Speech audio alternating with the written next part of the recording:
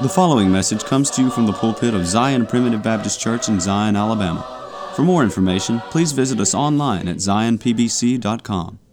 I want to welcome you today to the Zion Primitive Baptist Church podcast. This podcast is an outreach of Zion Primitive Baptist Church, which is located in the Zion community near Gordo, Alabama. I'm Elder Chris McCool, and I serve as pastor of Zion Primitive Baptist Church. We are a congregation of believers in the sovereign grace of God, where families worship together through the simple practice of preaching, praying, and singing. If you live in this area or are visiting here, we would love to have you attend worship services with us. We meet every Sunday morning at 10:30 a.m. and every Sunday evening at 5 p.m. and the first and third Wednesday evenings at 6:30 p.m. I'm happy to note that our daily podcast is featured on Grace Alone Radio, which you can find at gracealoneradio.net. You can find the schedule on the website, and you can also download an app to your phone so that you can listen wherever you are. Grace Alone Radio is a 24-hour streaming service which carries the message of God's sovereign grace around the clock and around the world. Zion Primitive Baptist Church is located at 9487 County Road 49, Gordo, Alabama. That's near the intersection of County Road 49 and Alabama Highway 159. About 10 miles north of Gordo, Alabama, and about 8 miles northeast of Reform, Alabama. If you're interested in finding more sermons, you can go to our website at zionpbc.com. That's zionpbc.com, where you'll find all of our posted sermons as well as a link to subscribe to our podcast. You can also subscribe to our website, which will update you every time a new sermon is posted.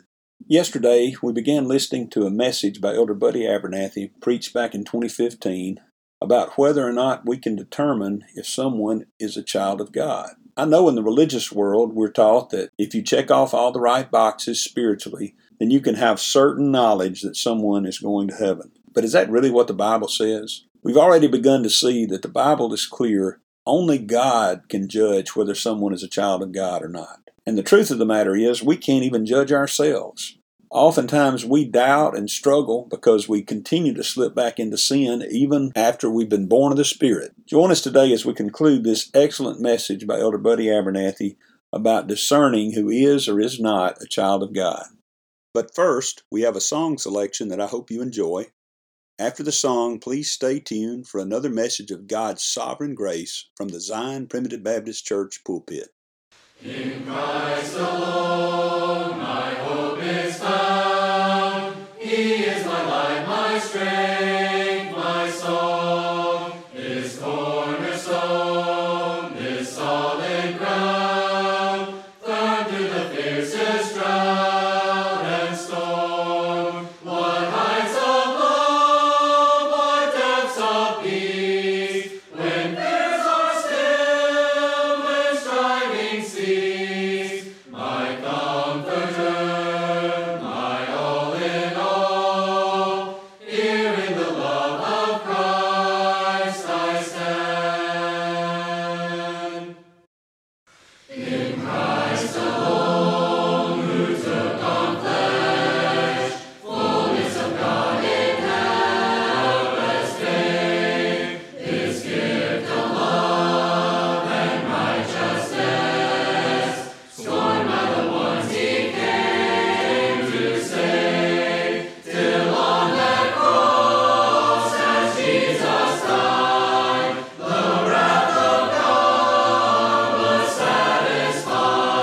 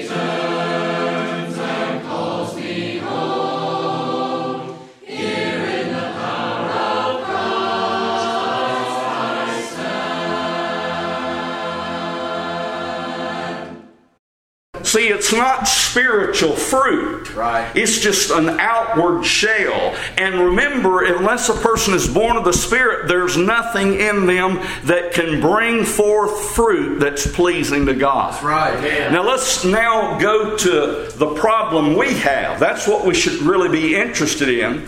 Jesus says the only fruit I can produce is good fruit. But because I have this old man who is going to be alive and well till the day I die. You know, I think sometimes people think, well, the older I get, the more I'm going to subdue that old man. I've known of people who, when they were at the end of their way, maybe the last month of their life, I remember one of my aunts telling me, he used the most vile language that he never said his whole life. You know what's happening when maybe a person medically, their mind is going, and they say those things you've never heard them say? That means that they don't have the mental capacity to keep the old man in check. So he's just pouring out. Yeah.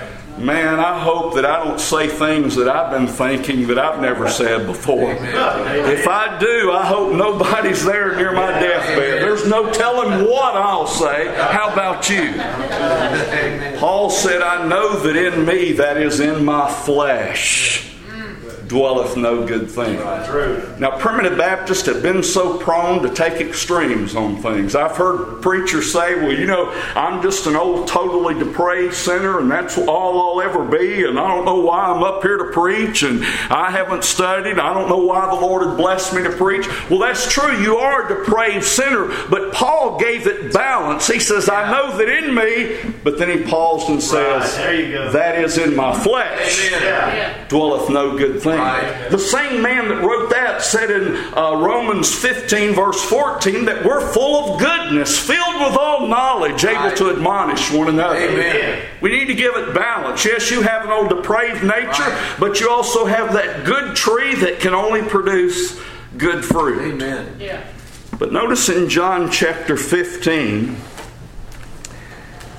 he uses the same metaphor or metaphorical language here in John 15, but it's in a different context with a different application. Here he's not speaking of the fruit that the nature produces. Here he's speaking of our efforts to abide in Christ so we can bring forth good fruit. Amen. John 15, Jesus says, I am the true vine, and my Father is the husbandman. Every branch in me that beareth not fruit, he taketh away. And every branch that beareth fruit, he purgeth it, that it may bring forth more fruit.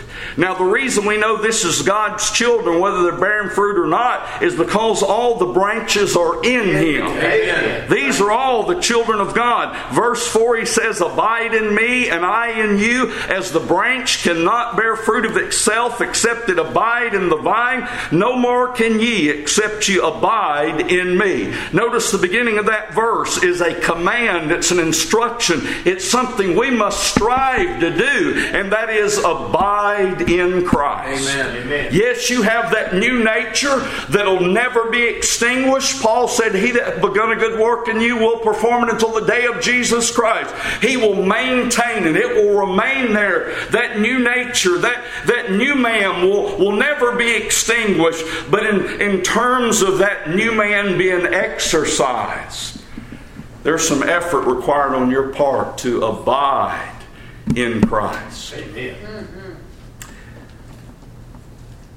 My new nature can only produce good fruit, but that doesn't mean I'm going to be producing good fruit. Right. If you're letting that old nature dominate, you're not going to be producing good fruit. Matter of fact, Paul said in one place, he said, make no provision for the flesh to fulfill the lust thereof. Don't let your flesh take over. You ever had that problem? The only reason we're instructed in that way is because we have the ability to have that problem. That's right. You know, a lot of people read things like that and they'll say, well, you know, a child of God would never do that. Well, why in the world would he say don't do it? You know, that's to me, that's English 101. Right. The Lord tells His children what not to do because they have the ability to do just that. Amen. Now notice in Galatians chapter 5, here's what the child of God here's a problem he can find himself with. The same chapter that describes the fruit of the Spirit. Verse 22 of Galatians 5, but the fruit of the Spirit is love, joy, peace, and so forth. All these are good characteristics. But he says back in verse 19, now the works of the flesh are manifest, which are these. And if you read that, you'll find the list describing the works of the flesh is a lot longer than the fruit of the Spirit. Right. You see, in the same way the wicked can put on a show of good works and maybe confuse God's children like false prophets do, in which that they think that that's the real thing, that's genuine. In the same way, children of God can live in such a way that you don't think they're children of God. Right. Do you realize that? A child of God can be so swallowed up with the works of the flesh. Right. That again, the Lord knoweth them that are His. Amen. Amen. Now finally, when we think about the Lord knowing them that are His, I like to consider that verse in 1 Samuel chapter 16. You know, David, evidently, his physical appearance was nothing to be impressed by. But notice here in 1 Samuel chapter 16 verse 7, but the Lord said unto Samuel, look not on his countenance or on the height of his stature, because I have refused him. For the Lord seeth not as man seeth, for man looketh on the outward appearance, but the Lord looketh on the heart. Now I know here he's speaking of his physical appearance, but the same principle would apply in that man judges those that he meets, generally speaking, by their outward appearance. That's your first impression of someone. Right. He says, man looketh on the outward appearance, but the Lord looketh on the heart. Amen. God knows who His children are. Amen. And in the same way He's able to judge the wicked, He will burn them up. Right. He'll also burn you, but not in the same way. Right. He'll burn the dross off you. Now notice in Jude chapter 1, and we'll get right back to that, here's what the Lord says about those corrupt trees that may appear to be good trees. In Jude chapter 1 verse 12, he describes them at the end of that verse as trees whose fruit withereth, without fruit, twice dead, plucked up by the roots. Yeah. Now I'll leave some of you other preachers to explain all that, but evidently that's not a good tree, because they're withering, they're twice dead, and they're plucked up by the roots. See, God knows what kind of tree they are, regardless of what they've been pretending to be. Yeah. But as far as we as God's children are concerned, here's something we can take rest in. Matthew chapter 13 and verse 30. This is the parable of the tares among the wheat. And in the parable, the owner said, let them grow together until the harvest. Now, here's a thought I had that I've never considered before with regard to this. Those that would advocate what we refer to as progressive sanctification. And all that means is that someone believes that if you're a born-again child of God, you're just going to, for the most part, go uphill. You may go downhill a little bit, but overall you're going to keep going higher. And one of the reasons I don't believe that is because I don't feel like that's the way I am. Yeah. I don't feel like I'm getting better and better. But if that were the case, listen now, if that were the case, why? The tares represent the wicked, as we'll see in a minute, and the wheat represents the children of God. That's made clear in the explanation of the parable later. Well, if that's the case, why would the owner of the field say, let's wait until the harvest, because otherwise we might not be able to tell them apart? Right. Amen. Did you know that's the nature of God's children in this world? The field here is the world. Right. And the wheat are the children of God, and the tares are the children of the wicked one. And Jesus is teaching here, and the kingdom here is not the church. He's referring, or the field is not the church. The field is the world. The field here that he's describing is God's people mixed in with the children of the wicked one in the world. But sometimes those wicked ones are trying to fool people into thinking they're a good tree, to mix my metaphors. And sometimes God's children are living in such a way that you'll think they're a corrupt tree. And so he says, let them grow together until the harvest. Right. Yeah. But on the day of harvest, Right.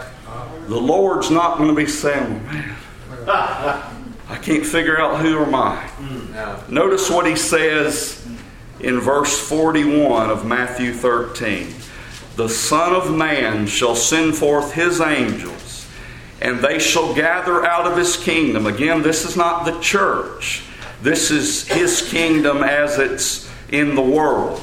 He shall gather out of his kingdom all things that offend, and them which do iniquity, and shall cast them into a furnace of fire. There shall be wailing and gnashing of teeth. Now, that's not the furnace of affliction that the child of God goes through. Right. This furnace is much more intense. Amen.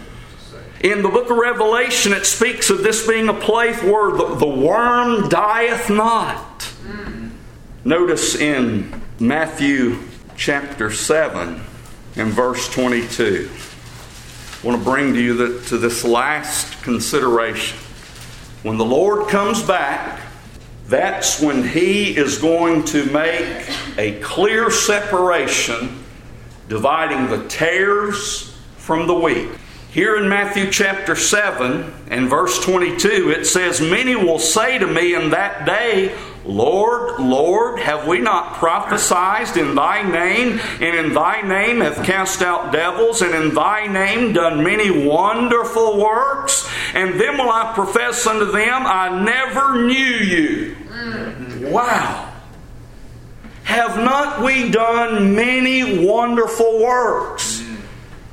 And He says, I never knew you. Depart from me, ye that work iniquity. They said, we've done many wonderful works, and Jesus says you've worked iniquity. Amen. You say, Brother Buddy, that's not fair. The point is, these are corrupt trees. Right. They don't have the Spirit of God. They're not capable of producing fruit unto God. They can do things that they think are good deeds for impure motives, to be seen of men or whatever, but it's God despises it. It's in no way pleasing to God, because He knows the kind of heart it's coming from and the motive behind them doing whatever good work they're involved in. Amen. And then look at Matthew chapter 25. Verse 31. When the Son of Man shall come in His glory, and all the holy angels with Him, then shall He sit upon the throne of His glory, and before Him shall be gathered all nations. And he shall separate them one from another, as a shepherd divideth his sheep from the goats. And he shall set the sheep on his right hand, but the goats on the left. Then shall the king say unto them on his right hand, Come, ye blessed of my Father, inherit the kingdom prepared for you from the foundation of the world. There's the doctrine of election. Inherit the kingdom prepared for you from the foundation of the world. And then he describes all these things they did for him. I was hungry and you fed me. I was thirsty. You gave me drink. I was a stranger. You took me in. But then look at verse 37, what they say back to him. Then shall the righteous, now these are those that are righteous because they were made righteous in Christ. These were made the righteousness of God in Him. Then shall they answer Him, saying, Lord, when saw we thee an hungered and fed thee, or thirsty and gave thee drink? That's the true experience of a child of God. Lord, when did I do anything? Right. Yeah. All I see is the sin in my life. Right.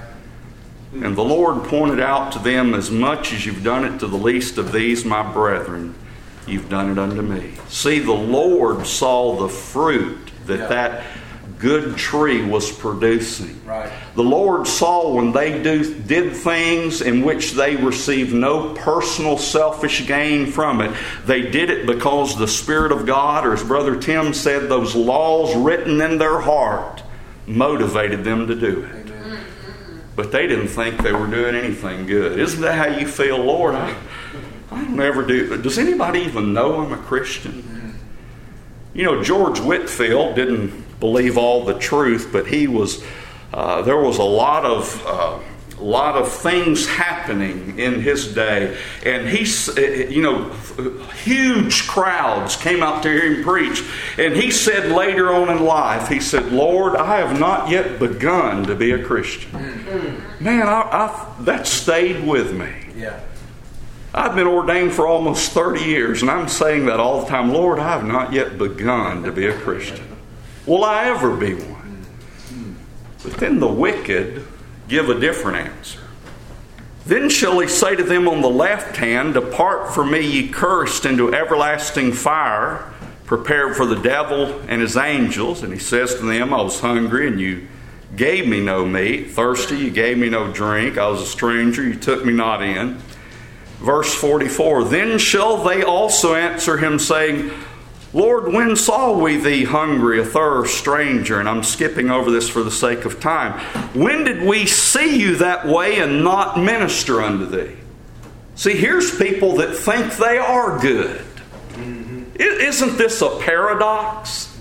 The people that are good because of the righteousness of Jesus Christ, that have that good nature in them, they don't feel like they're good because that spiritual nature is shining on the darkness of their sin nature. And they're the ones that feel to be a sinner. And when true revival, when there's a great ingathering in the church, it's when people feel that condemnation. Yeah. I've read about Elder Wilson Thompson many, many years ago, and he said while he was preaching, people would fall out in the aisle weeping over their sin, and it wasn't a fake charismatic movement. It was true conviction of the Spirit of God. And he was preaching salvation by grace. He wasn't bringing a message that would scare them and make them feel like they're going to hell if they don't do right. They just felt condemned of their sins as they heard the truth of what Jesus did for them. Amen. But there's some people that when the Lord comes back, they'll say, well, I know I'm going to heaven. When did we not do these things? Then shall he answer them, Verily I say unto you, inasmuch as you did it not to one of the least of these, you did it not unto me. And these shall go away into everlasting punishment, but the righteous into life eternal. In the past, when people would ask me, Brother Buddy, why did God choose a people and pass by others? I used to try to figure that out. How do I answer that question? But you know what the biblical answer is? He wanted to. Amen. Amen. He's in the heavens. He hath done whatsoever He hath pleased. In Romans 9, when he talks about Jacob and Esau not yet having been born, they were still in their mother's womb. They hadn't done any good or evil. As far as works were concerned, they hadn't done either one. They were still in their mother's womb. But he says that the purpose of God according to election might stand. The reason God made this pronouncement and the reason that it's in the Scripture about Jacob and Esau while they were yet in the womb is because God said, I want you to know what my purpose was. That it was my purpose to choose Jacob. Amen. And I'm glad he chose a bunch of people. Amen. Multiplied millions. And I'm just glad that I feel like I am one. Right. Amen. You know, if we didn't have a single blessing in this life, just think of what you've been saved from. Amen. That's right. And what you're saved to. Amen. We should never, ever complain. Thank you for joining us today on the Zion Primitive Baptist Church podcast. I hope the message has been uplifting and beneficial to you, and that the Lord will continue to bless you to grow in grace and knowledge of the truth. Join us again tomorrow for another message of God's sovereign grace. If you would like to subscribe to our website, please go to www.zionpbc.com and sign up for email updates. If you have any questions, please feel free to contact the church at zionpbc1847@gmail.com. That's zionpbc1847@gmail.com. Or you can email me directly at jchrismccool@gmail.com. That's the letter J, CHRISMCCOOL@gmail.com. Again, thank you for listening. May the Lord bless you is my prayer. We thank you for listening to today's message. For more information, please visit us online at zionpbc.com.